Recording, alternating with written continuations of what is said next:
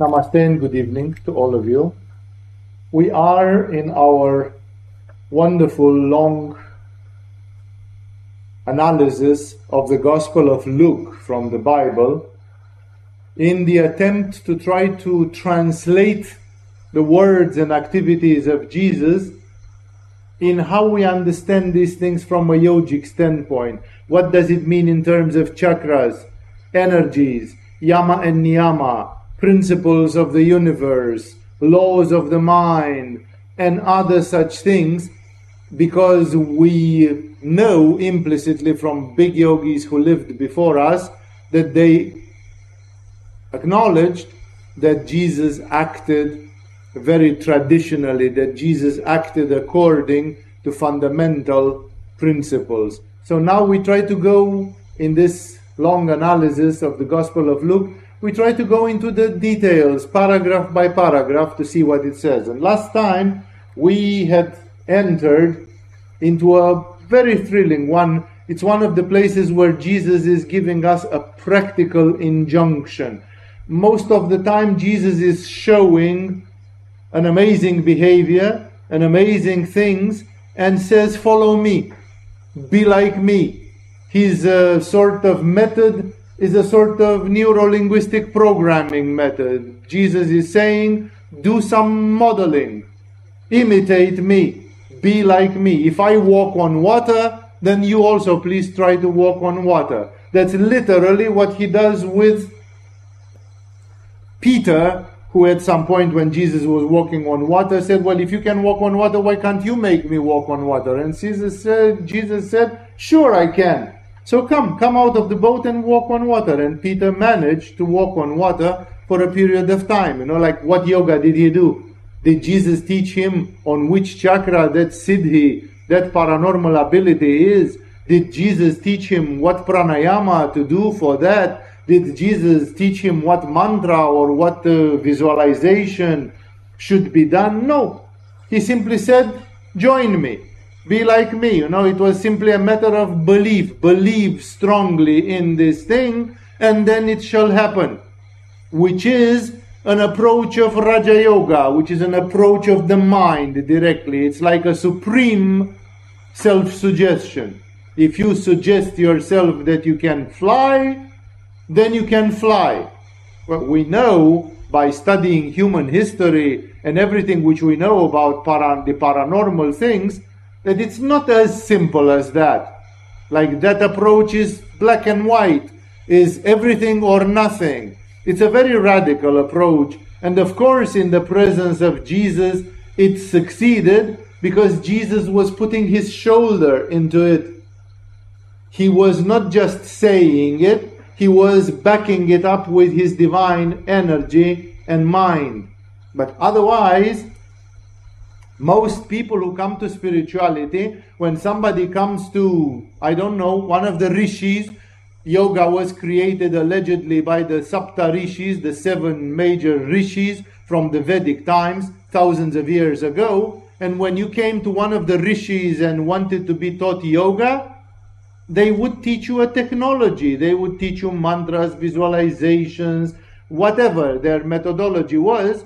They wouldn't just say, oh, be like me, look, because they did not actually have the same warrant and the same power as Jesus. They couldn't impress people in the same direct way. Jesus was outstanding, shocking, and that's why his method was a very direct method. But even Jesus is sometimes teaching some practical things, like what to do.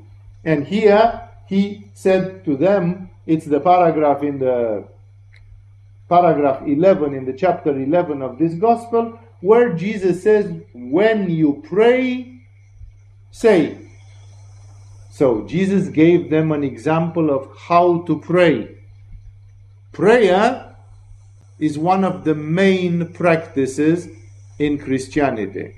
I don't know how many of you are aware of the fact that prayer and meditation are not at all the same thing. For example, you can say Buddhist monks in monasteries, they do vipassana, which is a form of meditation. and Christian monks in France or in Greece, why not? They do prayer. So prayer is prayer and meditation is meditation. There are two very different ways of involving yourself. It's not the same spiritual practice. Prayer is a spiritual practice in which you basically rely on feelings. It's bhakti yoga. It's based on faith. It's based on devotion and other such things. While meditation is not even based on faith. If you base on the fact that my breath comes in, my breath goes out, my breath comes in, my breath goes out, which is the anapana phase of vipassana, just to give an example among many. That doesn't require any faith. And you just do breath in, breath out, and your brain waves are changing. If you are in a laboratory with an EEG electrode system on your head, you just do, and you say, well, I didn't believe in anything. I didn't do anything about God. I'm not a religious person. I just said inhale, inhale, inhale, exhale, exhale, exhale. Inhale, inhale. What religion is that? That's why some people say, well, Buddhism is not even a religion. Well, of course, it's not true. Academically, it is catalogued as a religion. But like, what religion is it that you are sitting there and following your breath? And you follow your breath for half an hour, and the machine put on your brain will show clear modification of the brain waves. Radical, sometimes, modification of the brain waves. No? So, meditation, at least some sorts of meditation, because again, there can be a tantric Hindu meditation in which you pray to Ganesha, the elephant-headed god from Hinduism. And when you pray to Ganesha, you use mantras, you use visualization, you use kirtan, bhajan, devotion, all sorts of... That is a meditation, and it is associated with faith. It's associated with bhakti yoga. It's associated with devotion. So they can be associated, but they are not the same thing. You can have meditation that contains nothing spiritual or religious. On the contrary, the practice of bhakti yoga, bhakti means devotion. You cannot be devoted to your breath, because the breath is not worthy of devotion, simply. It cannot create, oh, my breath, how much I worship you. You know, it never causes that. You could be devoted to Buddha as author of the methods of meditation. Yes, then you do Buddha bhakti. You have bhakti or devotion towards Buddha as a person that is divinized, as a person that is exalted, as a person that has reached nirvana, and therefore that person is in a worshipful state. But therefore, make a distinction. Meditation does not need to be religious. Meditation doesn't even need to be spiritual. Patanjali in the Yoga Sutra, he says you can meditate, a form of meditation which he calls samyama, and you can meditate on the pole star. And if you do samyama on the pole star, you will understand not only astrology, but the whole structure of the universe. Or you can do samyama on the belly button, which means technically on Manipura chakra, but he says belly button. And if you do samyama on the belly button, you understand the human being from alpha to omega. You understand the human body from A to Z. And you can be better than the best doctor in this world, because you look at somebody and you understand their body completely. Like you have an intuitive knack. You have a knack that you can understand things, see them, and you see somebody and you say, your liver is having a problem. How do you know? I have done samyama on Manipura chakra for the last 20 years. Every day 1 hour. And because of this, I have developed the capacity that I look at the people, and when I look at people, they are like made of glass for me. They are transparent. I can see through people's bodies, and everything is crystal clear for me in a fraction of a second. So, What has that got to do with religion? What has that got to do with spirituality? It's not even spiritual. And thus, please understand, meditation has many, many applications and collateral things, but prayer is a personal thing. Prayer means that you find an aspect in the universe and that you relate to it. Perhaps the most obvious in all the human history was the sun. In almost every civilization, from Egyptians to Incas and from Hindus to you name it, to Celtic nations, to the Celts, everybody worshipped the sun. They consider that the sun is not just a huge ball of hydrogen, but that the sun is a person, that hidden somehow behind that shining ball of light, there is a dude, there is a guy, and you can make friends with that guy. It's not only Hindus or Celtics, it's all the shamans, all the medicine men, all the people involved in these things. They considered indeed that the sun is a great spirit and that the sun is very strong, very big. Not like a million people pray to the sun right now. If the 1,000,001st is coming, it's like a site on internet. If they have too much traffic on their site, they have to shut down the site because it cannot take too many visitors per second. The sun can take all the people of this earth and much more praying to him at the same time. And the sun is not God. The sun is a deity. But that deity has a level of consciousness and a power which is way, way above what a human being can do. Way. It surpasses the imagination of most human beings what the gods, the deities, can do. In the old days, as you know very well, most religions, like the Greeks, the Egyptians, the Babylonians, the Hindus of that time, and all the people around the Jews of the Middle East, the so-called Gentiles, the Phoenicians, the others, the Malachites, the Samaritans, all the nations which were there, all of them were praying to deities. They were praying to the sun, they were praying to Astarte, they were praying to Ares. Like the Greeks, they were praying to Jupiter, which they called Zeus, of course. Jupiter was the Roman name for it. Like people prayed to deities. And these deities, in case you never got it, these deities were at the level of the planets of the solar system. The planets and the sun. They were like local deities. What's the function of Zeus if you go on a far, far away solar system? In our galaxy even. Nothing.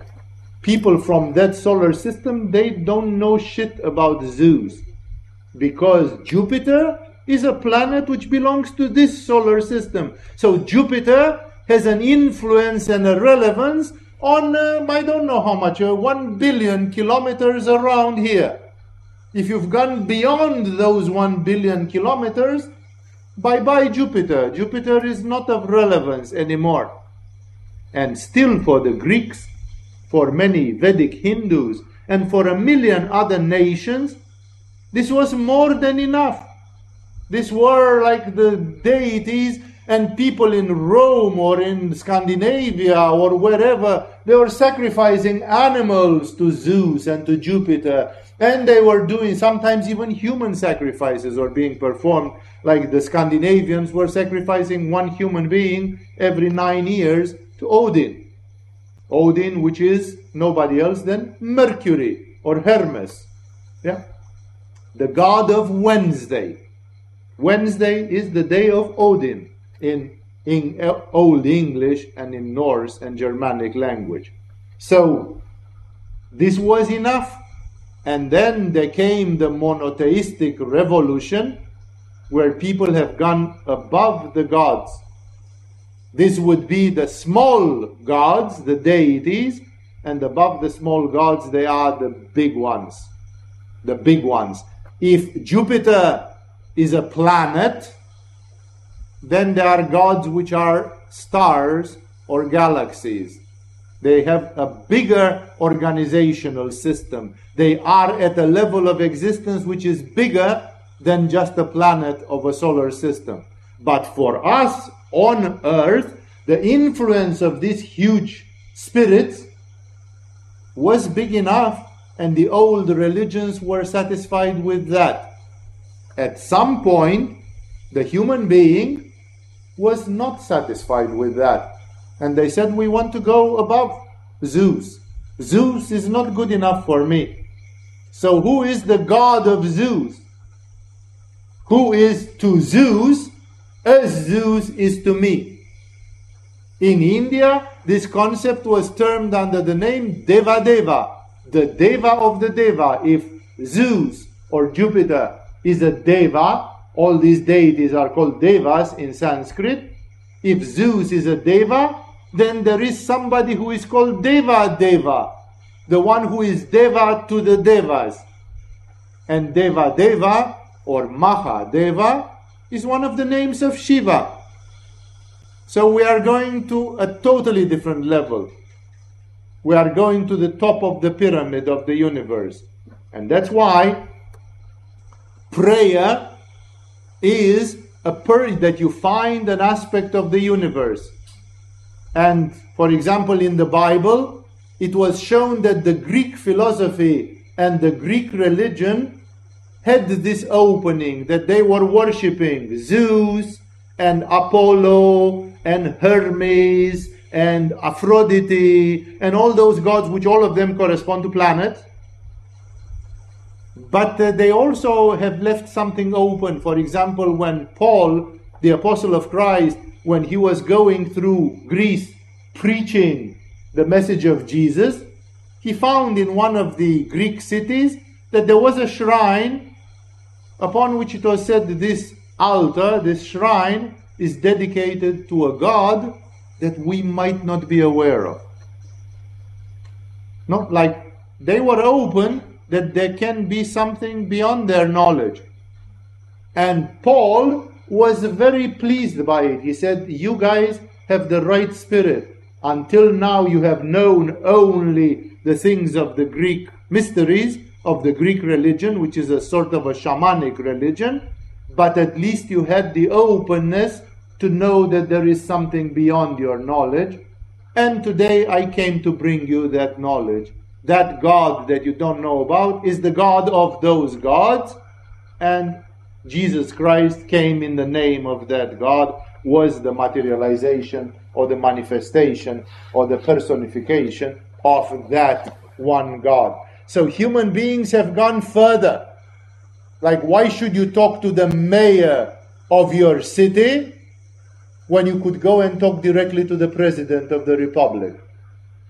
The President of the Republic has the right to tell to the mayor to do or not to do some things. That's the ratio. When you pray to deities, or when you pray to something which is supposed to be the one, the last, the top of the hierarchy of the universe.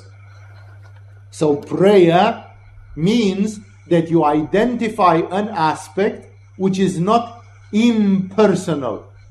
Oh, I'm praying to my breath. Yeah, but is the breath a person? Is the breath something which can listen to you? Is the breath? No. People believe it's not, at least. No? But then, if you are a skeptical scientist of today, you will say, come on, man. And is the sun somebody who can listen to you? Yeah. Today, scientists believe that the sun is dead. Like it's not a being. And the difference is that the ancient ones believed that it was alive and you could talk to it. And all those of you who who got the initiation in Surya Namaskara, in the sun salutations, here in Agama, you will discover this hybrid technology, which is a technology which is not directly from yoga, but from the ancient Vedic rituals, in which yogis have discovered that they can communicate with the sun. And that when you do that, you feel something and there will appear effects in your body and in your mind. And anybody who did sun salutations 12 per day for 10 days will say, you know what, it's hard to believe, and I don't know exactly what I'm feeling, but one thing I can tell you for clear. The sun salutation does have effects physically, energetically, emotionally, and even mentally. So there is something. Maybe I can't explain it, or maybe I have been educated in a very skeptical and materialistic system of education, and it's very difficult for me to open my mind and to kind of accept that maybe the people who are praying to the sun, maybe they had a point. So prayer is not for everybody. That's why today people prefer Buddhism and Buddhist retreats and Buddhist meditations, because you don't have to open your mind. You just sit there and say, inhale, inhale, inhale, exhale, and what do? Oh, your mind will calm down and you'll have some awareness. Good. There is no need for any faith. There is no need for any religion. There is no need for any prayer or personification. So people are comfortable with this. When you talk about prayer, you talk about people who are already convinced of something. Like, I know that the sun is alive, and I know that I can talk to the sun, and I know that the sun will receive my prayer. Or if you don't like the sun, then the next level, the deva of the sun, the boss of the sun, as in Christianity they say the sun and the moon are the right eye and the left eye of God, which is of course a metaphor. You shouldn't take it literally. It just simply says that the sun is just an instrument from the standpoint of the cosmic consciousness. So we are talking about the next level. We are talking about some level which is much, much bigger. And therefore prayer is another kind of practice. Prayer is a practice in which you are already convinced. You are already open in a religious way, and then from there you go by initiating a personal contact. And people say, but Swamiji, what if I'm not? Well, if you are not, then just do Vipassana. Do Vipassana until your mind opens. Use a mantra. Work on the chakras, because they don't have any personality. They do, but you don't need to believe in anything. You work on Manipura means that you work on Manipura, which means that you work on Manipura. There is nothing. You work on Manipura, it's Hatha Yoga, visualization, colors, pranayamas, mantras, all the methods, music, meditation, whatever. You don't need to be a believer of anything to work on Manipura.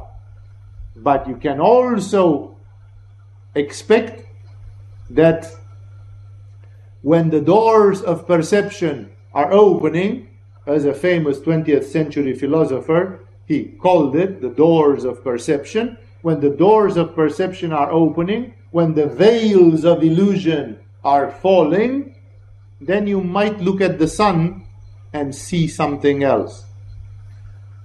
That's again not interesting, not important tonight or in this, but just to make a clear introduction that Jesus here is talking about prayer. And in prayer, you are already addressing the divine consciousness as if it is a person. That is why a great philosopher, I forgot actually who said this, I knew it and I remember it every 3 days, and tonight I forgot it. A great philosopher, speaking about God, speaking about his faith to God, he said, God, I wouldn't seek for you if I wouldn't have found you already. Like the person who is seeking for God, to a certain extent has found God already. Because otherwise you wouldn't even have the power, the enthusiasm, and the motivation to seek for God. Because at a certain level of your mind, you wouldn't even believe that God maybe exists. So then what do? Breathe in, breathe out, back to kindergarten. No, go back and just start with the mind, the breath, all that stuff. Get back to the basics. Praying to God is for people who already made a few steps on the path, and they don't need to be demonstrated that there is a God. That's clear for them. Now they are addressing that God. So if they are addressing that God, it means they found God to a certain extent. But of course they want more. They want much more. They want a communion, a presence. They want a revelation of some sort. So prayer is a very intimate aspect, because prayer involves consciousness. The prayer is done with the consciousness, while the meditation is very often done with the mind. The meditation means focus, focus, focus, repeat, repeat, repeat, visualize, and there is a resonance. And because of that resonance, you can't say, man, after I've done this, my third eye was burning with energy. I was like, zzz. No, what conscious effect does it have? Nothing yet. But at least energetically and emotionally and so on, it was doing something to me. So, prayer is a very direct approach. And that's why prayer is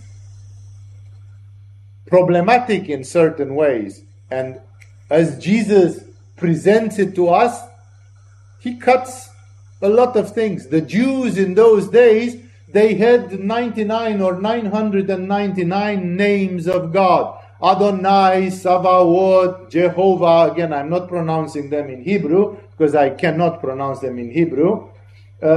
So those of you who are of Hebrew language, you know how they were originally pronounced. And there were many, many. And the people of Israel were not allowed to use any of them. Pronouncing any of the names of God was considered to be a blasphemy. Because if you came and said,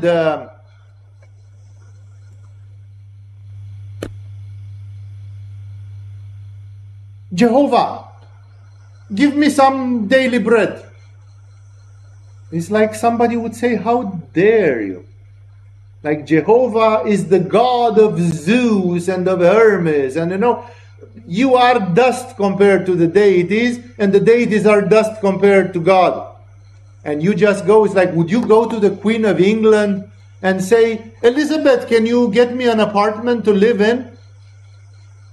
You never address the Queen of England, who is a human being, by calling her Elizabeth.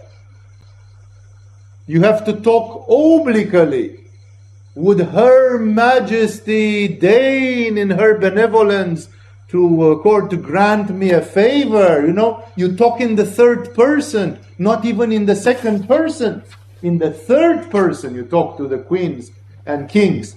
No? And the Jews said, are you nuts? You go to God and you say, Jehovah, Jehovah, Jehovah, give me some daily bread. What if he stomps on you, and says, nasty bug, It's like, well, how dare you? No? It's like you don't. So people were afraid to use even the name of God, because they had been taught that God can be angry, vengeful, extremely perfectionistic. And if you displease God with a little bit, maybe you go to Sodom and Gomorrah, you fall on the side of the anger of God, and then it's like, oops, who can save you from that? Then nothing can save you from that. So therefore, people were not even saying the name of God.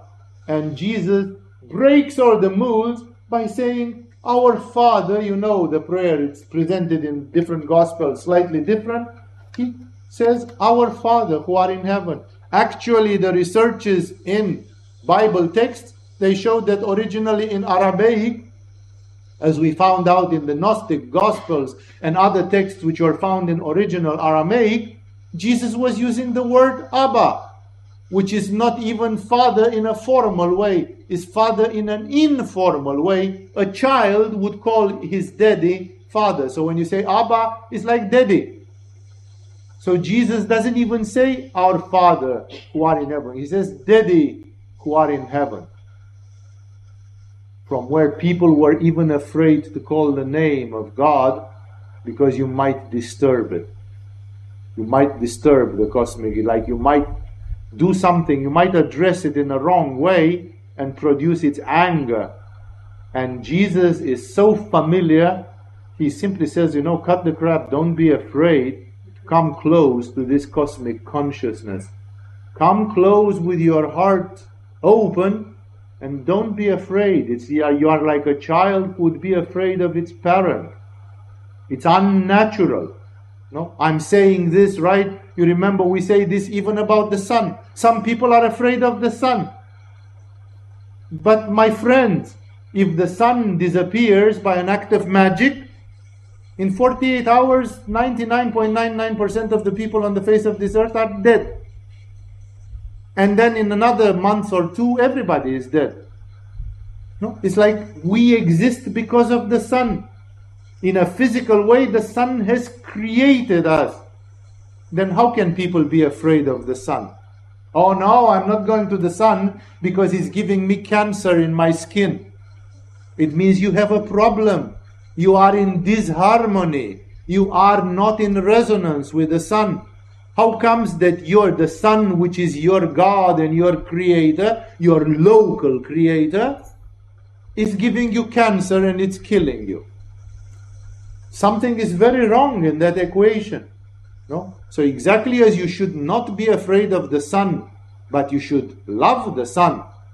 How do I love it? I do yoga on Manipura chakra, 15 minutes on the beach, naked. Or again, you cannot do it naked too much in Thailand, in a swimsuit. I go on the beach and I do my Supta Vajrasana and my Trikonasana and some Uddiyana Bandhas and something in the sun. And I know that today I cannot take more than 15 minutes. But those 15 minutes I do. And then in 6 months, when my Manipura has become much better, then I increase it to 20 minutes. And if I do that, I can do a lot. I remember when I was in India, there was a Baba living in Harsil on the way to Gangotri. This guy, there is practices where you gaze in the sun. And everybody knows that gazing to the sun is extremely dangerous to the eyes. And if you do one mistake, it can ruin your eyes for good. And even the doctors won't be able to fix them. This guy, this Baba in Harsil, he was looking in the sun 2 hours non-stop every day at midday. From 11 to 1 o'clock. He was going like this, no glasses or anything. And he was doing Trataka on the midday sun in India. Of course, there were some days in the monsoon when you couldn't see the sun.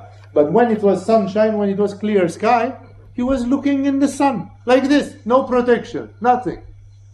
How did he get there? He trained for 20 years before he got a Manipura, which allowed him to do that, and his eyes became like made of diamond or something.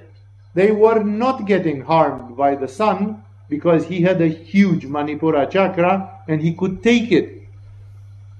So, all these things can be developed. And here, in this situation, Jesus is telling people, don't come to the cosmic consciousness with fear, but come like a child. Come like a child to its daddy and be from the heart, innocent, pure. Stop being afraid that you are going to address it in a wrong way and God will get angry. Because that's not the essence of the divine nature. So he says, our Father, and in some versions, he says, our Father who are in heaven. Because he wants to make it clear, he said it very often, that the worship of God is something which is done in spirit. So he means don't connect to anything physical. God is not something physical. Remember the story at the time of Moses, that Moses went on Mount Sinai to have a vision of God, to communicate with God, to get the 10 Commandments. And when he came back, the Jews had built a golden calf and were worshipping it. Like, it's much more easy to worship a golden calf because it's not in heaven. It's something physical and you touch it and you kiss it and so on. It's material. People in religion are very often materialistic. They want material aspects. And here, Jesus is mentioning from the beginning, our Father who are in heaven, like I'm mentioning this. Your mind needs to be told. We are not addressing some golden calf or some idol or something like this. Not even the Son who is visible, and our Father who are in heaven, therefore who are in an invisible sphere. Of course, the distinction, if you say, yeah, but God is everywhere, but we're not going there. If you start adding all the mentions that you want to add, then you are not making a prayer, then you are making an encyclopedia without end. Nobody can say everything about everything. So there has to be just a hint, just a metaphor, a poetic hint. So here the poetic hint is our Father who are in heaven. And then I already had opened this topic last time, and a couple of things have been said, so I'm not going to repeat too much those things. Follow the satsang from last week or 2 weeks ago, whenever that was, because I wouldn't want to repeat for those who were there, but he divides the prayer in 2 halves.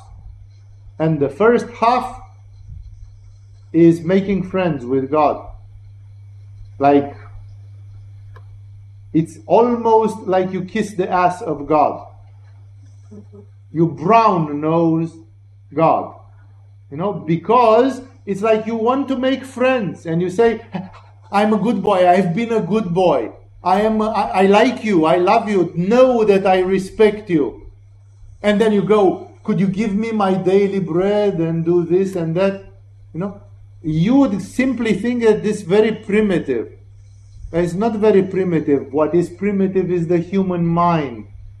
The human mind works on a reward basis. If you did your part, then you expect that God will do his part. And that's just self-suggestion. It's just self-hypnosis. You believe that now you are worthy to do it. Krishna is telling to Arjuna, he wants to do him a favor, and he's telling to Arjuna, Arjuna, offer me a gift. And Arjuna is in a Manipura mood in that day, and he knows that Krishna is very special, very divine. And he says, but Krishna, why should I offer you a gift? Like, we've been friends for 20 years. You are my friend. Would you ask for a gift? And Krishna says, don't be stupid. Offer me a gift, even if that gift, and that's something which stayed in India, it's in the Vaishnava tradition a lot. He says, even if you offer me a tulsi leaf. Tulsi is the basil, the holy basil, the Indian basil, which is a very special plant used in Christianity as well, very sacred. And he simply says, give me the one leaf, a leaf of a tulsi is this big. He says, give me a tulsi leaf, which has kind of zero value. It's not that I'm asking you to kiss my ass and give me a rich gift. But if you give me something, it's symbolic for your subconscious mind. Your subconscious mind says, look, okay, I even gave you a tulsi leaf. And then you are ready to receive. You say, I'm worthy. I've done my part. See, I gave to Krishna a tulsi leaf. It's for you. Krishna does not need your tulsi leaf. Krishna already has the whole universe. He is an avatar. But you need to do that to open to Krishna. Because otherwise you say, yeah, I'm praying, but I haven't offered anything. At least if I say, Jesus, give me good health, and I promise I quit smoking. I promise I will not be smoking anymore. Then that can produce a healing. Because you say, hey, I gave something. I gave up a habit. I had a vice and I promised I will make a strong effort of willpower and I will stop smoking. And I think I deserve to be healthy because of that. And then it's exactly as Jesus says, your faith has saved you. Your faith. God has a lot of faith. But if you are closed, it doesn't get to you. You die of thirst on the shore of a lake, as the Tibetans formulated. And therefore, we need, before we ask for what is essential, we need to open up by offering something. And Jesus is saying that you have to 3 times offer praise, submission. I'm a good boy. I'm with you. And then you can ask. And that asking is also 3. This prayer is made of Our Father who art in heaven, and then it's made of 6 lines. There are 6 sentences. 3 in which you praise God, although He doesn't need it, and 3 in which you accept that now you are worthy of rewards. I want you to understand well that, because theoretically, if you are very wise, you could reformulate this prayer. A Swami Shivananda or a Ramakrishna Paramahamsa, they could rewrite the Lord's Prayer. Again, maybe not as brilliantly as Jesus, because Jesus was one of a kind. But still, somebody who has reached the opening of the crown chakra and the cosmic consciousness state understands the essence of what's happening here. So, otherwise, if you don't understand, and as a kindergarten beginner, you try to write a sort of a paraphrase to the Lord's Prayer, you are going to praise God inadequately, maybe too much, maybe too little, maybe inappropriately. And then when you ask, you are going to also ask for some bizarre things which might not be totally kosher or not in harmony with yama and niyama, with the laws of existence. And that's why the prayer of Jesus, the so-called Lord's Prayer, has exactly this harmony of the mind. In Agama, we quote this prayer even when we talk about one of the most important mechanisms of the yogis, in which they teach you how to use the mind. It's the famous thing called the law of perfect accomplishment, which will be the yoga equivalent of the secret or of the law of attraction. How to make affirmations and how to pray, how to program your mind for getting some things with your mind. And when I have that text in the yoga levels, somewhere in the higher levels of yoga, there it's compared exactly to the Lord's Prayer. Because first of all, you don't jump and ask. First of all, you praise. Here in Agama, we are teaching people in levels 3, 4, depending on some systems there, we are teaching people about the blessing, the process of blessing, which we do when we catch people on their birthday and so on. We give them a blessing. To give a blessing, first you start by blessing God. You don't bless Walter, because what power have you got to bless Walter?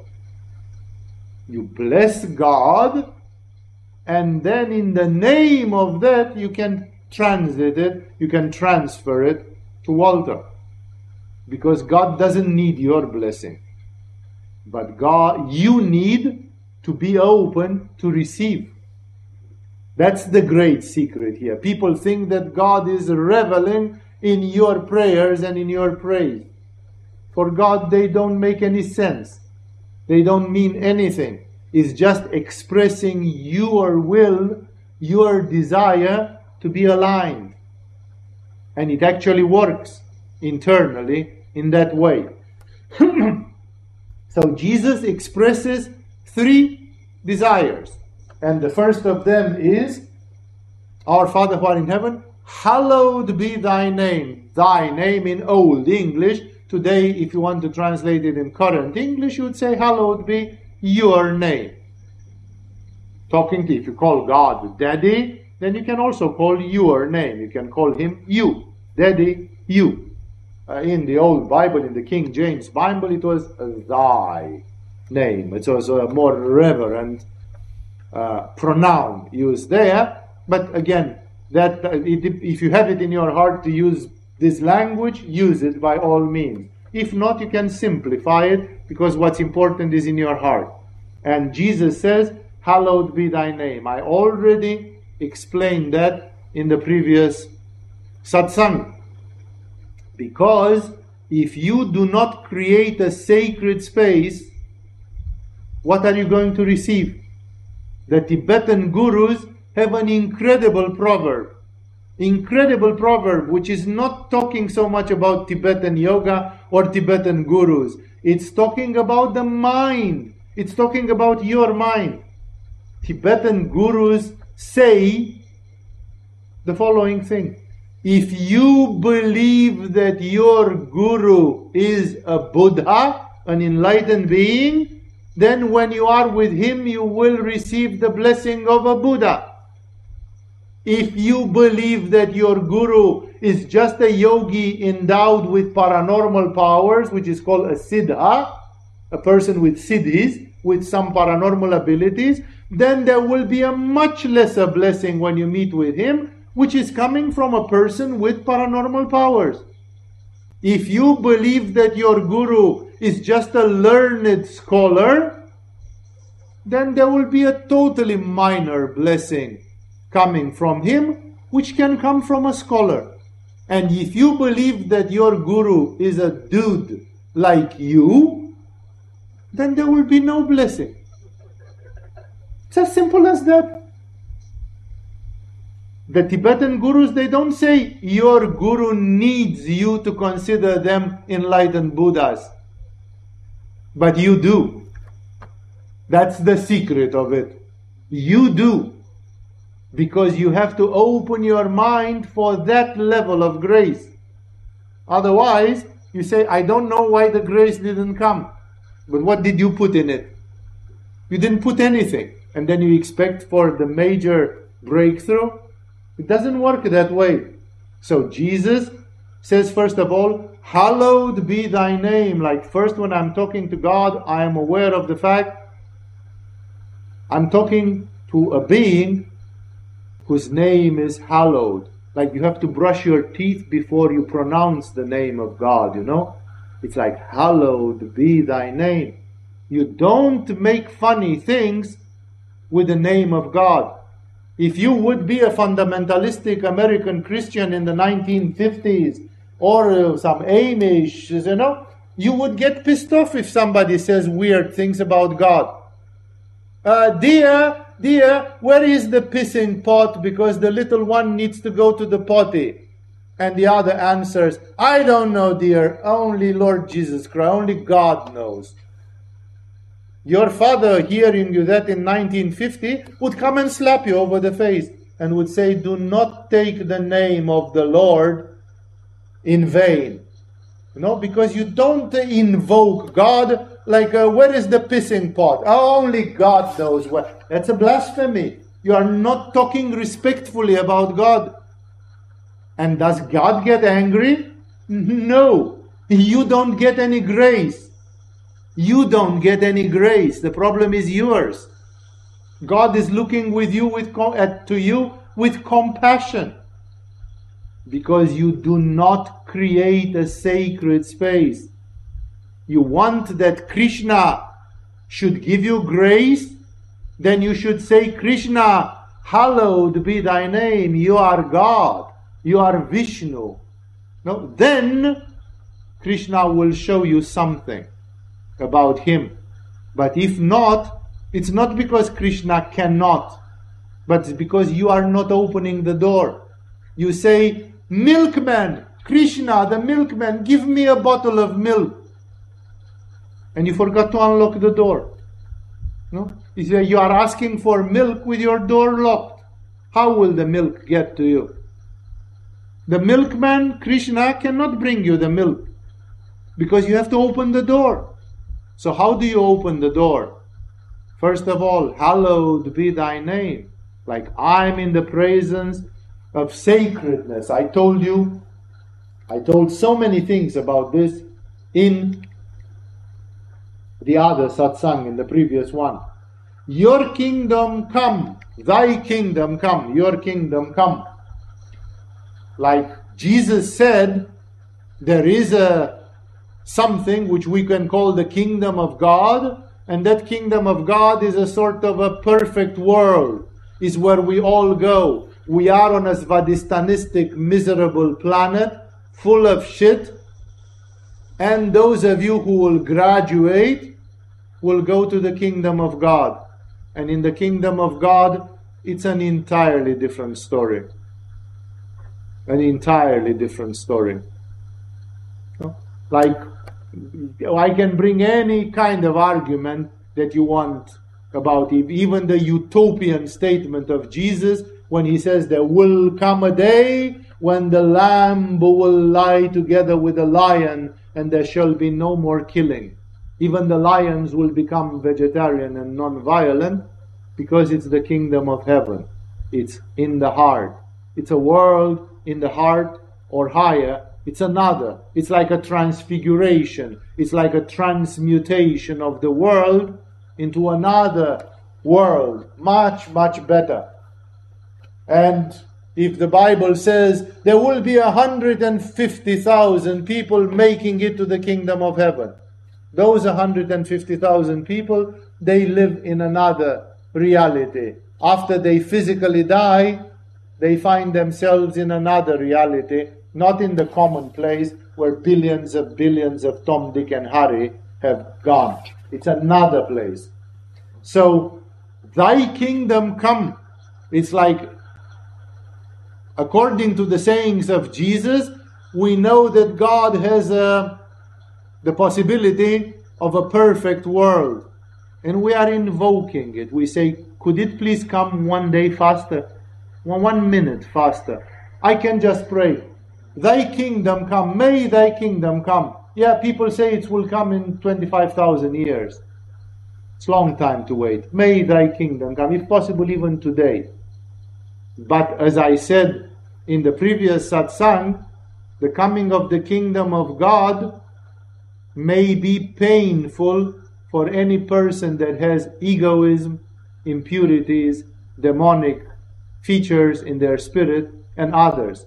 What do you do if you are addicted to alcohol, or to marijuana, or to tobacco, and in the kingdom of God there is none? Then suddenly you don't like the kingdom of God. The kingdom of God is too pure for you. There should be some shit in the kingdom of God. No, because otherwise you can't have fun. Therefore, an egoistic person, an inferior person, will not pray for the kingdom of God to come. They will say, may the kingdom of God come, not too quickly, because I want to fornicate a little bit more. I want to smoke some marijuana. I want to eat some red meat. I want to do this. Then maybe we'll think about the kingdom of God. While the fanatic, the Saint Athanasius, goes and says, may thy kingdom come today, now, right now. I'm ready for it. I'm jumping head forward into it. I'm 110% for it. See, Jesus is talking from the standpoint of one who is at the level of a perfect purity and is not held back by all sorts of imperfections. So when you say, may thy kingdom come, it's like, oops, am I not asking for some trouble for myself? No. And there is a third sentence which in the Gospel of Luke is mysteriously not introduced, but it is in the canonic formula of the Lord's Prayer, where he says, may thy kingdom come, and then the third is, may thy will be done on earth as it is in heaven. And I have already explained a little bit about that. This is where I interrupted in the previous satsang, No? Because may thy will be done is like what? Is the will of God not being done? Not directly, obviously, and visibly. No, it isn't. If the will of God would be fulfilled instantaneously, visibly, spectacularly, from no object of doubt, then everybody would be a believer, because everybody would be squashed by the evidence. But the laws of this manifestation make that the existence in the physical world is accompanied by such a level of confusion, obscurity, and blindness that we don't see a lot of things. People don't even believe in life after death. Everybody says, I still wonder, today science and, everything is so skeptical and so atheistic that even this thing that when you die, you will continue existing, that there is some sort of life after life. I don't know if I can believe in that. No? But when you will be dead, you will know. When you are dead, you see, because you are there. And then you see. And therefore, there, you have an understanding. That's why death, people who had near-death experience, they said that death is an awakening. Because when you die, suddenly your inner eyes are open. Then you know something which you have forgotten for the last 80 years. While you have been in your flesh body, you completely forgot some fundamental truths about this existence. Such as that you have been around many times, that people who are in your life today, they may have been in other previous lives with you, that you have karmic connections with a lot of people, that there is a law of karma which functions over time, and 1,000 other things which for the people who are at that level, they are obvious. They are as obvious as breathing is for you or moving your fingers. But when you are here, you say, yeah, Swami keeps saying that, but in the end, can he demonstrate it? No, I cannot demonstrate it because God does not allow me to demonstrate it, because this is how this world is built. It's one of the inbuilt rules in this manifestation, that it has to be built like a house of ignorance. It has to be built as a place where you are not given the full information, just to see what you do then. Like a mouse in a labyrinth. When the scientists put a lab rat in a labyrinth, the labyrinth does not know the way out of the labyrinth. And the whole fun is to see how many minutes it takes before the rat finds the way of the labyrinth. Therefore, there are some rules which are very difficult to understand if you are a beginner in yoga and spirituality, how this manifestation really works. And because of that, the will of God is not seen, understood, or not applied directly. It's always happening, but it's happening with delay and in a tricky way so that you don't see it. I gave this example and I would like to revive it. There is a beautiful movie, shocking movie, called Nanking, about the Japanese massacre in Nanking, where the Japanese army has killed perhaps 250,000 normal Chinese citizens, most of the women being raped before they have been killed as well. It's one of the biggest atrocities of the Second World War. And there were a group of 10 or 12 Christian missionaries who covered and saved the lives of another 250,000 Chinese people by simply standing to the Japanese very bravely and saying, first you have to kill us. No, it's like you cannot get in. They were really, really insanely brave and totally sacrificing themselves. And then, in the end of that movie, which is like a documentary, in the end of that, but it's with actors, you are told what happened with the main actors in that movie, the characters. The woman who was the leader in that Christian mission went back to California, became chronically depressed in 1949 or some after the war, and committed suicide. So she died in one of the most shitty and miserable ways, being also unhappy and everything. And the Japanese commander who was in charge of all that shit, he did 3 years of detention after the war, and then he was liberated, and he died at the age of 93. Probably with a pension from the Japanese government. It's like, is this justice? Is God making a fool of you and me? Like a woman who bravely, with her own body, saved 200,000 people, is allowed by the mercy of God to become depressed and to commit suicide, and God didn't bother to send an angel to stop her from committing suicide. And the Japanese bastard who is a war criminal ate a comfortable pension until he was 93, and we are not even told if he died gnashing his teeth in bone cancer or something, like some fucking death, so we at least feel some satisfaction that God crushed his bones or something. He died like a normal Japanese elderly man. See that? So you would say there is no will of God. See, everything is just shit. Everything, that's the way Maya is tricking the human beings. Maya is garbling the things in such a way so that even when you look carefully, you cannot see it.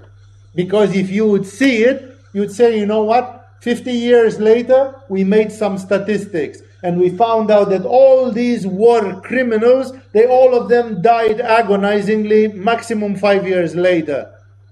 And all the brave, wonderful people, they lived long, good lives and they were happy and fulfilled.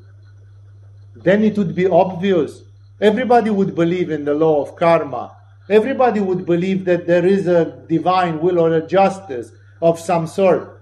But no, the game is not that simple. The game is garbling things. So with the human mind and with the human intelligence, you can hardly see through the maze. You cannot see it because it would be too easy. It would make everything too easy. The exam, the test, would not be serious enough. And that's why God says, may thy will be done on earth as it is in heaven. In heaven, it is done. Like in the moment when you have died, even if you have lived until the age of 93 and you receive the pension from the Japanese government, in the moment when you die, a very dark creature comes to you and says, and now it's time to count the beans. And I have very bad news for you. No? But the sons and the nephews, the grandsons of this dead person, they don't see it anymore. It's happening around the corner. Nobody sees it anymore. So as far as they are concerned, their ignorance persists. And for this person who died, it's too late. It's already, he has come around the corner, and then he sees, oops, now truly the will of God, now truly it's going to be seen.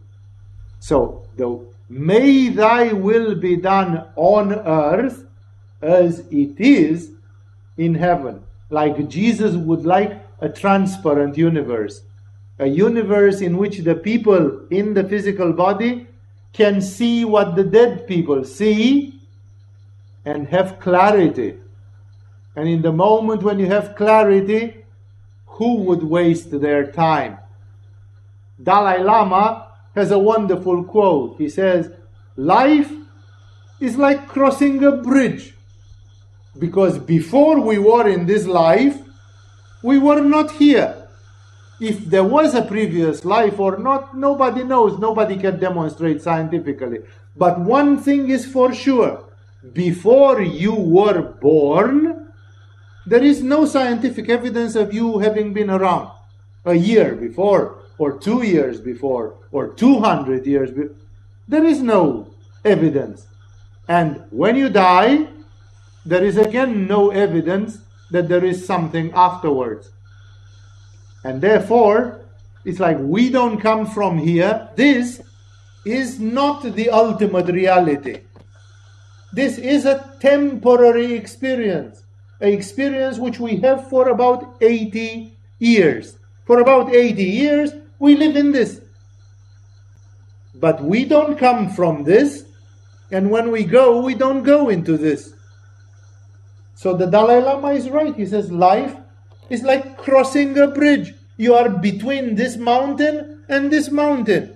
You are on a bridge which takes 80 years. And he says it's what is incredible is that most of the people, they want to build themselves a house on the bridge. It's like you know that this is not permanent. This is the Buddhist meditation on the ephemeral nature, on the transient nature. Everything is transient, nothing is lasting. Then why on earth are people dying to buy land, to buy houses, to build pyramids, to accumulate gold and riches, to have fame and reputation, when the whole shit will be over in 50 years or in 80 years? You are on a bridge. What was before the bridge is infinitely bigger. What comes after the bridge is infinitely bigger. Then why focus on the bridge? Because we are ignorant of what was before and after, and then we focus only on what we know. But that's a very reactive way of being. It's just reacting with ignorance, because we are ignorant. So, that's why Jesus would like a transparent world. Jesus would like a world in which you would see, like let's say, Voltaire, the famous French writer Voltaire, was one of the founding fathers of the French Revolution. Or let's take another famous name. Queen Elizabeth I was the one that liberated England from the Spanish Armada or something. Or let's take another name. George Washington is one of the founding fathers of the United States. If you would have a transparent universe and you would see Voltaire, Elizabeth, and George Washington, all of them in terrible conditions in hell since hundreds of years, what would be your conclusion? No? Then suddenly everybody will say, no, look how the truth is. Look what's happened. It's like, no. Something is very wrong. Because you see, like this, you think that George Washington is a good guy. There is a bridge called George Washington. There is a city called Washington. There is an American state called Washington. Hey, he must have been great. But if you find out from Yogananda Paramahamsa that Washington is rotting in hell because he was a Satanist, suddenly maybe I should not walk in the footsteps of George Washington. Because if you do what Washington did, you get where he got. But because we don't know that truth, because it's hidden from us, we take very often wrong decisions. And Jesus says, pray for this clarity. May thy will be done on earth as it is in heaven. Why? Not because I need any satisfaction. Because the justice belongs to God. The will of God, karma, whatever is there, it's not my creation. I have nothing to do with it. I am also enduring the same cosmic laws as everybody else endures. It doesn't make any favor to me. But it would give me the clarity to make choices. And thus, this prayer, this third aspect of the prayer is very powerful. May the will of God be done, clearly. Because in heaven it is. But when you get there, it's too late. You have lived your life, you have done your deeds, you have created your karma, and then the only thing which you can do is taste the results. Have the fruits of your karma. And then you say, I wish I wouldn't have done that. Yeah, better luck next time. If there is another life, maybe you will remember that last time you fucked up miserably, and then maybe you won't do that. And if you don't remember and you fuck up again, then you fuck up 10 times, and the 11th time you will get exasperated and say, now I don't know why. I'm not going to touch this, whatever. You know, like I cannot do this. Like the people who faint when they see blood. According to the great yogis, those are people who committed a lot of bloodshed in previous lives, and they have been suffering in hell so much that now when they see blood, their subconscious mind goes, no, run. This reminds you of something very bad. You know, like run, turn, run. It's not for you. You shouldn't even be around such a circumstance. No? Because, so, even when you do stupid things, you learn. But it takes a lot of time and a lot of pain. And sometimes you can repeat the mistake many times before you actually learn intuitively some things. So, if the will of God would be done clearly, quickly, transparently, everybody would know what the name of the game is. But the name of the game is not that. And then he can move to make requests. So which are the 3 most fundamental requests that Jesus advises you to do? Again, you can do other requests. Let's say, for example, you want to pray for health because you have a severe health problem. It's not forbidden to pray for your health, or even better, to pray for somebody else's health.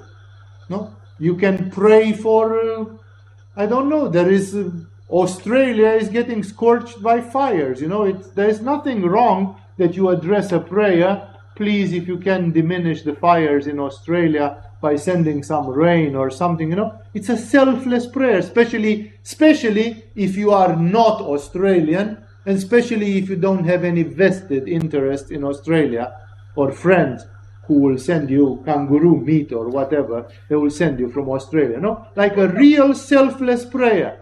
You know, I am praying for Australia completely selfless. I have nothing to get from it, and from my good heart, I'm sending a prayer. You know, so it's not forbidden to pray, but here Jesus is giving these 3 as symbols. They are like headlines. They are like essentials. And he says, give us today our daily bread. The human being needs to eat, unless you have a special grace, and like Giri Bala from the book of Yogananda, or like Therese Neumann, also from the book of Yogananda, but she can be read about in many other places, or like others, you are living with light. You have become a breatharian or something. That category exists. That guy who was doing sun gazing, whatever his name was, and others, there have been several people tested that they did not eat anything, some of them for years. For years. Therese Neumann was researched by the army of Hitler. The Nazi army surrounded her house and kept her under watch 24 hours per day because they wanted to make absolutely sure that this woman was not cheating. And guess what? Even the Gestapo could not find that Therese Neumann was cheating. Therese Neumann did not eat anything except this little bread for Catholic communion once a week. Once a week she was eating a wafer, like a biscuit about the size of a nail. That was all her food in 1 week. And she was fat. And every Thursday evening or Friday, I forgot, she was sweating more than 1 kilo of sweat and blood. She was losing body fluid, which impregnated her shirt and her garment. And she was eating 3 grams of bread per week From where? And she was working in the garden. She was tending to her vegetables and flowers in the garden. So she was doing physical activity. That's why I say, give us today our daily bread means many things. Because if you are a yogi, there is a story in Moldavia about the fact that they discovered a female saint one day when the cook of a monastery far in the mountains of Moldavia reported to the abbot that there are birds coming through the window and stealing food from the kitchen of the monastery and taking it and running. And it was becoming a stream. Like a bird was coming every minute, And then the abbot was experienced, old, and he said, there is a hermit somewhere that these birds are feeding. So he simply said, follow the birds. Discreetly, without scaring them, follow them. And they followed the birds for 3 days, somewhere deep, deep in a forest where nobody had been. And there they found a woman called Theodora. And this woman was living alone in a cave. And the birds were bringing her food because she had no food momentarily at that time. Give us today our daily bread. Like, it can mean anything. This woman was not a breatharian. She took something. Of course, how much can the birds bring you stealing from a monastery? Very little amount. But she was living with very little amount. She was a very ascetic person. And what I'm trying to say here, give us today our daily bread, has a lot of connotations. Because, for example, Jesus, I don't remember if it has been before or after, because I have made comments on 3 different Gospels and the stories are interlaced in them. At some point, Jesus, in one of the Gospels, tells to his disciples, you shall abstain from the bread of the Pharisees. That was a sect of religion theologians, Jewish religion theologians, because man is primarily feeding himself with the Word of God. Like, it is exactly like they complain in India that there exist so-called rice Christians, that the Catholic Church, being relatively rich, especially 50 years ago and more, it was going in poor Indian villages and was saying, you want rice? We're going to give you rice every day, but you have to baptize yourself Catholic. And India was becoming full of Catholics, and they were called rice Catholics. They were baptized for the rice, not for Jesus Christ. No? So in the same way, it's like Jesus said, don't get social advantages by just compromising with this. This is the politically correct people, because they are teaching blasphemies. They are teaching things which are not right. And he said the Word of God is more important. The truth is more important. If one day you don't get the food, but you got the truth, like let's say I'm keeping you tonight in this satsang, and you didn't manage to take dinner.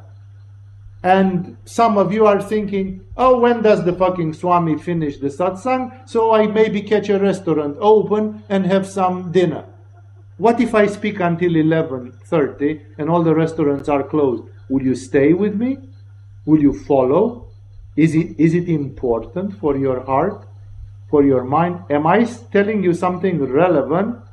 Or I'm just talking to myself and I think it's important, and for you it's boring and it's some madness of some sort? No, because the point is, would you give up one dinner to hear some incredible spiritual truths? Is the spiritual truth feeding you? Or food is your first priority? Jesus was saying exactly so when he says, now give us today our daily bread.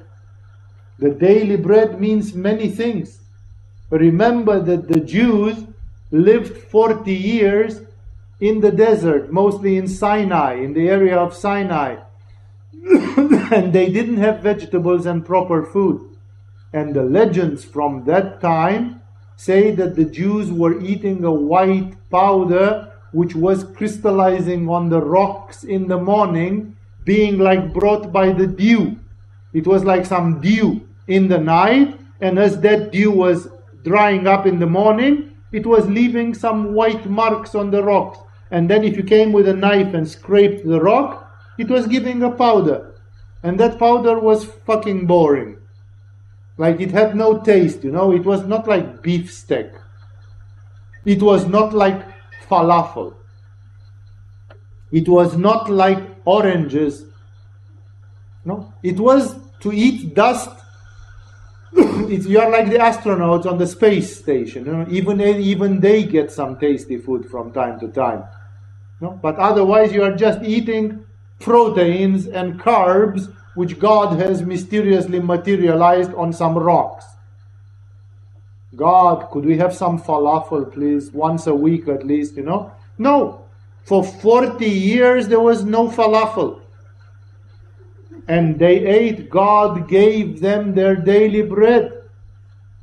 Their daily bread means that these people were surrounded by the Egyptians, which wanted revenge, by the Babylonians, by the Amalekites and Phoenicians and others, and none of them loved the Jews. The Jews had to make a place in the world for them to get to the promised land. And that happened only later. And for a while, they had to wait.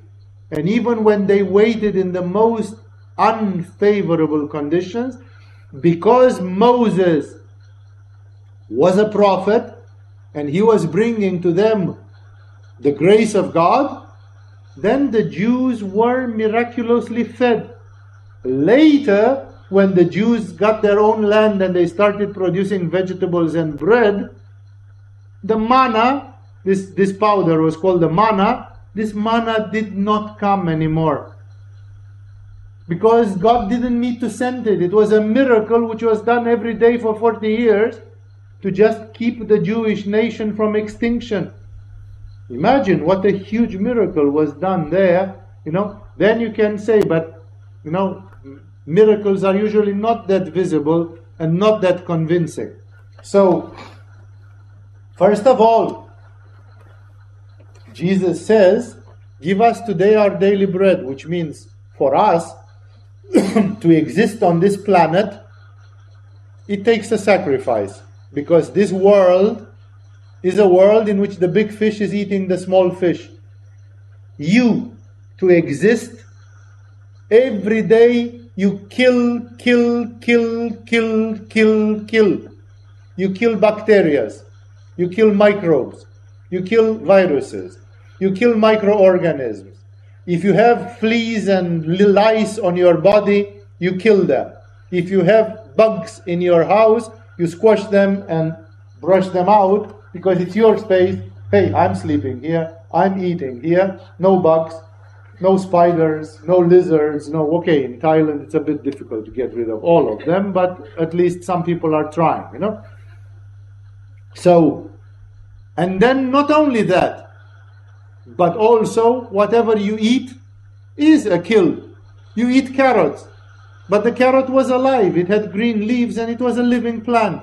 And then you pull it out of the ground, break the leaves, wash it, grate it, and then you eat it. But the carrot was alive. It was a being. It was a plant. And you are eating it. So even to eat vegan food and raw food, you still have to kill. Therefore, the mystics have said this Mother Earth is sacrificing herself, because remember, if Jupiter is a god, then the Earth is also a planet, only it's not there. It's right under our asses. And the Earth is also a deity. Gaia, Mother Earth. Mother Earth is sacrificing for us.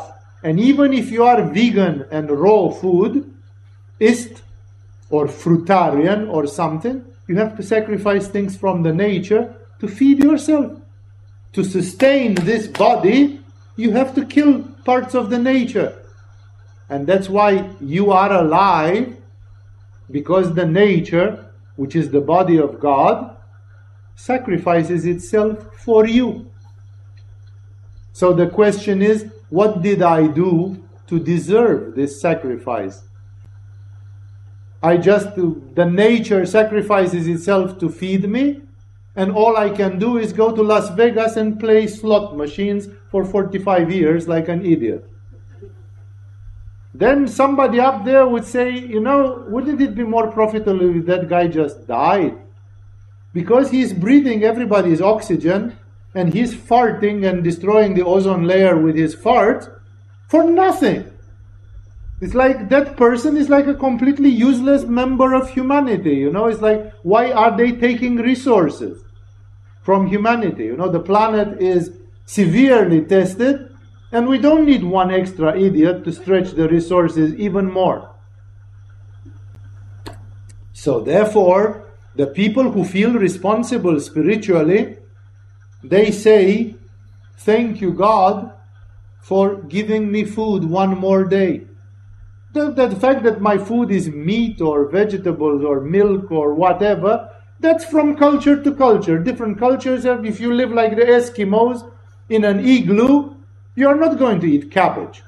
Because there is no cabbage in North Greenland, In northern Greenland, you can eat only fish and seal and polar bear, and they are 100% meat eaters, all the Inuit and the Greenlanders, all the Eskimos, especially in the northern parts of the Eskimo culture. So it depends. Everybody is given a diet according to the habitat where they live. But everybody has the moral duty to say, thank you, Mother Nature, for giving me one more day on this planet. Because again, you have sacrificed yourself and have given me oxygen, water, food, so that I can sustain this body and exist. The existence is not for free. The nature pays a price.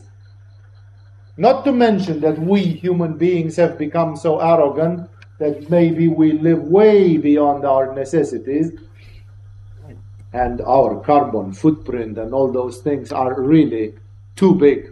But even in a simple culture like the Israeli culture at the time of Jesus, Jesus first of all says, give us today our daily bread. This means to live with a certain awareness that if God doesn't want to give you your daily bread, you will starve. It's not granted. It's not guaranteed. It's not promised to you forever and ever. You are getting your daily bread through grace. Through grace. And therefore, you have to thank for it. It's a way of indirectly thanking, but it's also a way of asking. Like, I want to live. Give us today our daily bread. This is very polite, very harmonious, and this is something which you do when you pray before eating. If you are a spiritual person, you say a grace before. You say thank you for giving us food today. No? I consecrate the act of eating for something. You cannot see it because it's not tough enough. But think about the people who were in that Chilean or Argentinian airplane who in the 1950s fell in the Andes, a football team from Chile or Argentina, I forgot, and they lived for 80 days or 70 days without food, and they started eating the dead ones.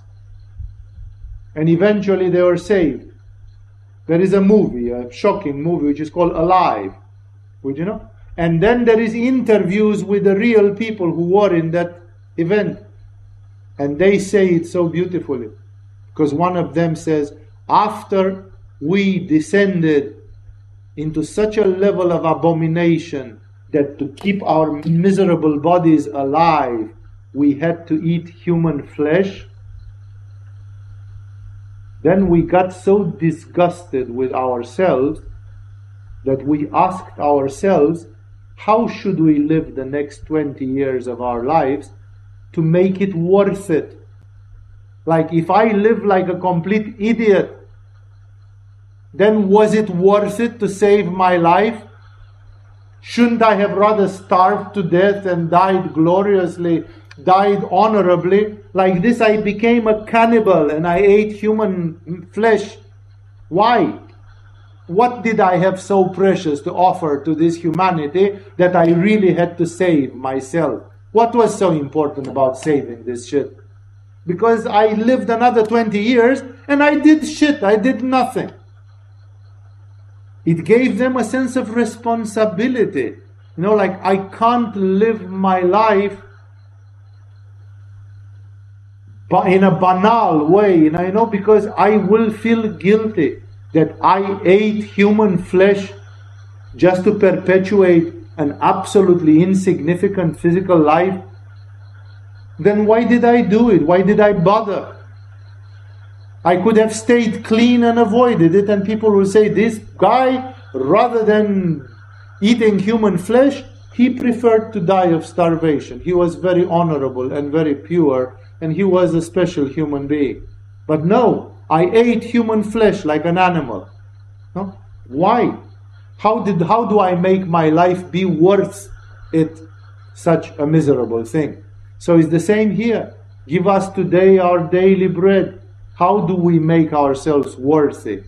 It brings this awareness, you know, that my life has a purpose, that nature is sacrificing itself to keep me alive.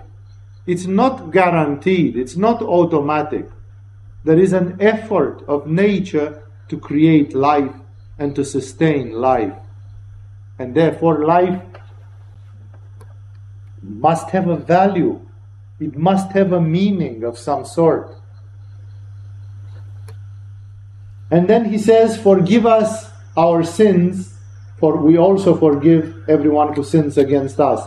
The King James formula is, and forgive us our sins, our trespasses, as we forgive our trespassers, those who do it against us. Here, this is the law. This is typically Jesus. We don't know if Moses would have educated people in prayer if he would have ever said this. Because Moses was eye for an eye and a tooth for a tooth. No, this is not. Jesus wants you to obtain something superior than even justice. Jesus wants you to obtain forgiveness. And he said it many times. With the same measure with which you measure unto the world, with the same measure the world or God is going to measure unto you. So if you want to be correct, we have to be so correct, then don't be surprised that your guardian angel will be a perfectionistic asshole when you die and will be correct. Yeah, but you remember when you did that? What about that little thing? Then your list will get huge because you have been correct. And it is exactly as the liturgic Christian hymn say, who is without sin in the eyes of God? Like the human life is made of a lot of little miseries and shit. So when you start counting the list is getting fucking long. And the only chance to actually sort out this conundrum is to obtain forgiveness. Mass forgiveness, you know. It's like, forgive the whole list, please.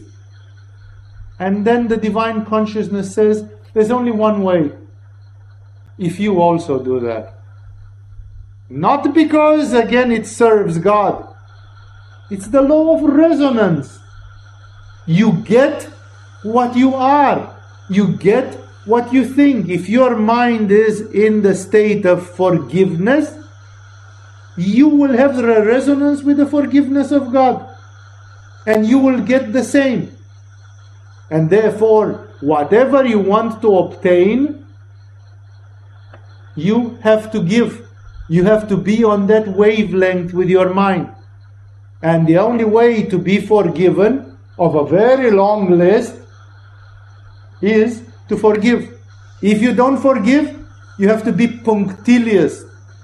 In people who study Judaism, they have said that to be kadosh, in times in the Talmud and others, they develop what has a Jew have to do to be pleasing to God. And that is to be kadosh, to be holy. And the list has reached nowadays to something like 800 and something conditions to be fulfilled every day. Every day you have to fulfill 800 and something holy things so that God should be your friend. Then Jesus says, I have a more simple method. Forgive. And then it will be wiped out for you. You don't need to go to 830 points. Get a total absolution if you give the same absolution. Guess what? There will be people who cannot do that.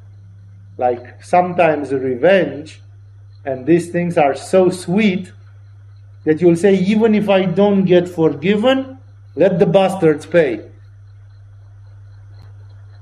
You know what Mahatma Gandhi said? An eye for an eye makes the whole world go blind.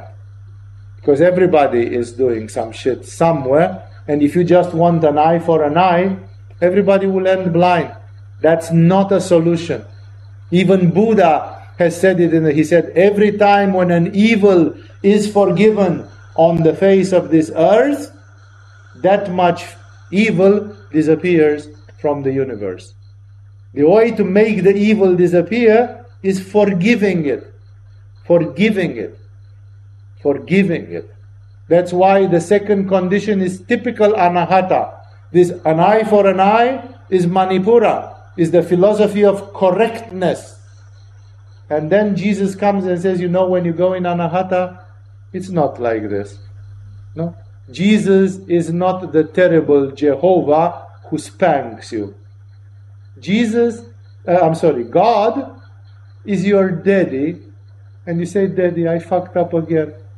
And Daddy says, come on. It was like, I remember one of my friends was with a guru, with one of his gurus, and he was trying to do some domestic chores, and at some point he broke some big glass shelf or vase or something. I forgot the details. He broke something which was, again, pretty precious, and so on.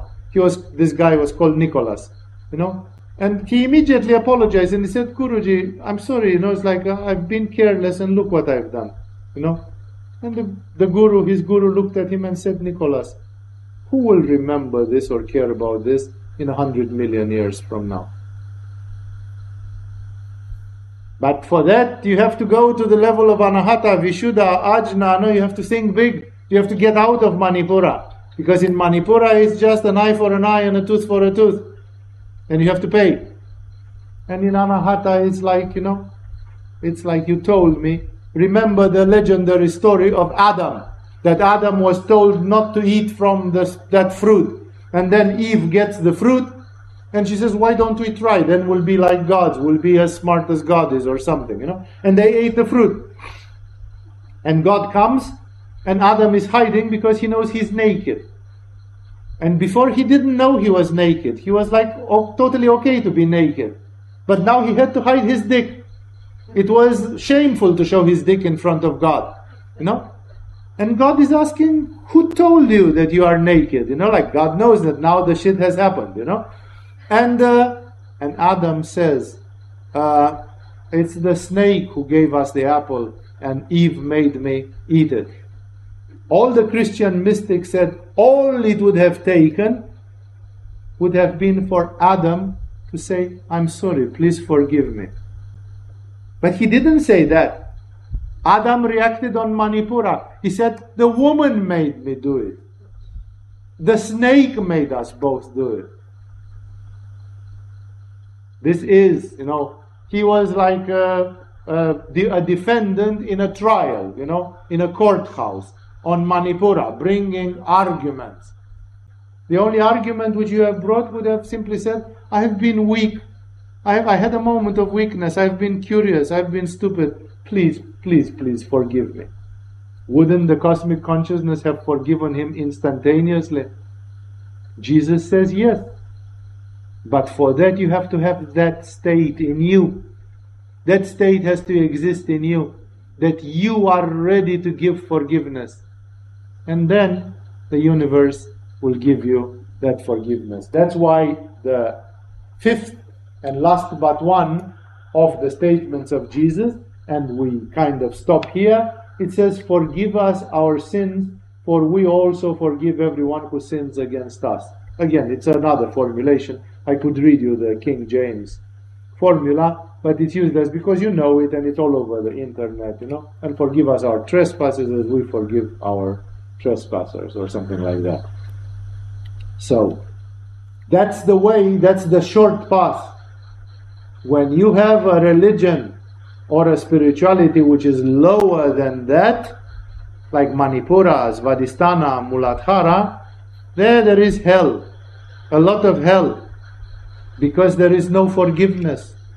The forgiveness starts with Anahata, and that's the short path. That's why Jesus is teaching the short path. He says you don't need to do all the nitty-gritty things, but just forgive. And if you forgive, then you can have the cheek to look at God and to say, and forgive me also for all the stupid things which I may have done today, because I also, look, I'm forgiving everybody who did things against me. Fundamental. This is the psychology of Anahata Chakra. This is, if you can do this easily and systematically, you are in Anahata Chakra. You have seen a piece of paradise because you have access to the heart. I remember once I attended a seminar of one of the great motivators in the world. It was in Anthony Robbins' thing, and he started the days of some seminar with this, that it was the day 1 or 2 of this, and first of all you had to start by forgiving everybody. First you had to go through a list and make a list of everybody who fucked you in your life. Not literally fucked you, but metaphorically, because he had nothing against sex. It was about the other thing, And then you had to forgive them. It was a revelation even for me, who have been in spirituality a lot, because when I tried to do the exercise, the list was quite long. I was holding resentments in my heart towards a long list of people, and it's like, then I realized, it's like, where is the way of the heart? Where is the path of the heart? You want to be forgiven, you have to forgive. That's the first rule. So, that's why this is very important. Jesus is asking, give us our daily bread, which means make us live harmoniously, sustainably, and forgive our sins as we also forgive. It's the law of resonance. You have to be tuned in on the frequency of forgiveness, which is in the heart. And when you have that, then automatically forgiveness comes to you, because it's a two-way. You give forgiveness, but at the same time you also receive. It's open both ways. And lead us not into temptation, says the full version, but deliver us from the evil. See, 3 fundamental, let's pray for 3 essential things. Keep us alive in a harmonious way, like we deserve to be alive on the planet Earth, on Mother Earth that feeds us and sustains us. Forgive everybody, because that's the short path for you to obtain forgiveness. And finally, lead us not into temptation, but deliver us from the evil. Today, people are so egocentric and so somewhere afraid of their own shadow and of their own demons, because they know intuitively that we live in a very dark world with a lot of demonic influences, that people say, I don't want even to think about this. I don't think there is evil. I don't think there is the devil. I don't think there are the demons. And therefore, deliver us from the evil. Do not lead us into temptation. This is a childish attitude. It was René Guénon, the great French metaphysician, who in the middle of the 20th century said one of the biggest tricks of the demonic forms of consciousness is to make people believe that they, the demons, do not exist. And in this way everybody becomes negligent, morally and ethically negligent, and they go by this stupid thing which says, everything goes, which is completely not true. and then people become completely defenseless because they are attacked by an enemy that they don't see coming, and when they see it happening, it's too late already. Like tobacco is intoxicating you. Tobacco is a shamanic plant. Shamanic plants have spirits, like the mezcalito of Don Juan in Carlos Castaneda. When you smoke nicotine, just to take a simple common example, there is a spirit of the nicotine which is known by the shamans from North America and South America, and that spirit is bad. It's a dark spirit, to the point where when tobacco was brought to the Catholic Church in the 16th century from America, like look what we found in South America, because they didn't have it, it was called the devil's grass, because the people who smoked it, they had reactions of being possessed by the devil. The nicotine is producing horrible and dark reactions, especially when it's taken in bigger doses. Today people smoke without any relevance, like when you smoke, you give yourself to the devil. No, if I would say that, people will throw tomatoes at me. They will say, come on, Swamiji. It's like you are coming from the 12th century or something, you know. You sound like the Spanish Inquisition. And yet, that is the truth. That is the sad truth. That's why we live in a world where we intuitively, we know that there is a lot of dark stuff, and because we don't guard ourselves from it, because of this, we become negligent. And when a prayer like this one says, do not lead us into temptation, but deliver us from evil, it's very important. Remember this. I think my first Hatha Yoga teacher, I asked him about some Christian things, and I asked him even about this, what it means, do not lead us into temptation. And he was a very special person, very clairvoyant in many ways.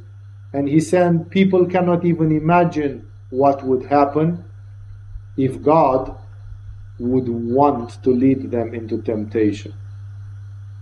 Like there is temptation everywhere. I said I'm going to eat vegetarian today, and then I don't, because I was tempted by some food which was not vegetarian, and I ate it anyway. You know? Imagine if God himself would want to tempt any one of us here. Do you think there is anybody with a willpower strong enough to resist to the cosmic consciousness? It's not even in a dream, not even in a dream of a dream, not even in a joke of a joke.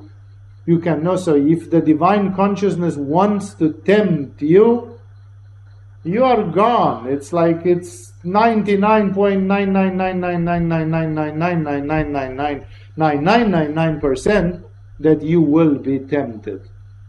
The chance is almost microscopically infinitesimal that somebody could be tempted and still stand their spiritual ground. And that's why the prayer of Jesus is very interesting, because he prays to God. He doesn't say the devil is tempting us.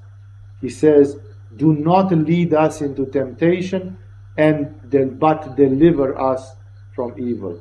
More next week, or whenever the next satsang is, I will take it from here and I'll comment this last verse, which is fundamental, and it has been explored in human philosophy a lot, because it's about the root of evil. We all complain that there is a lot of evil.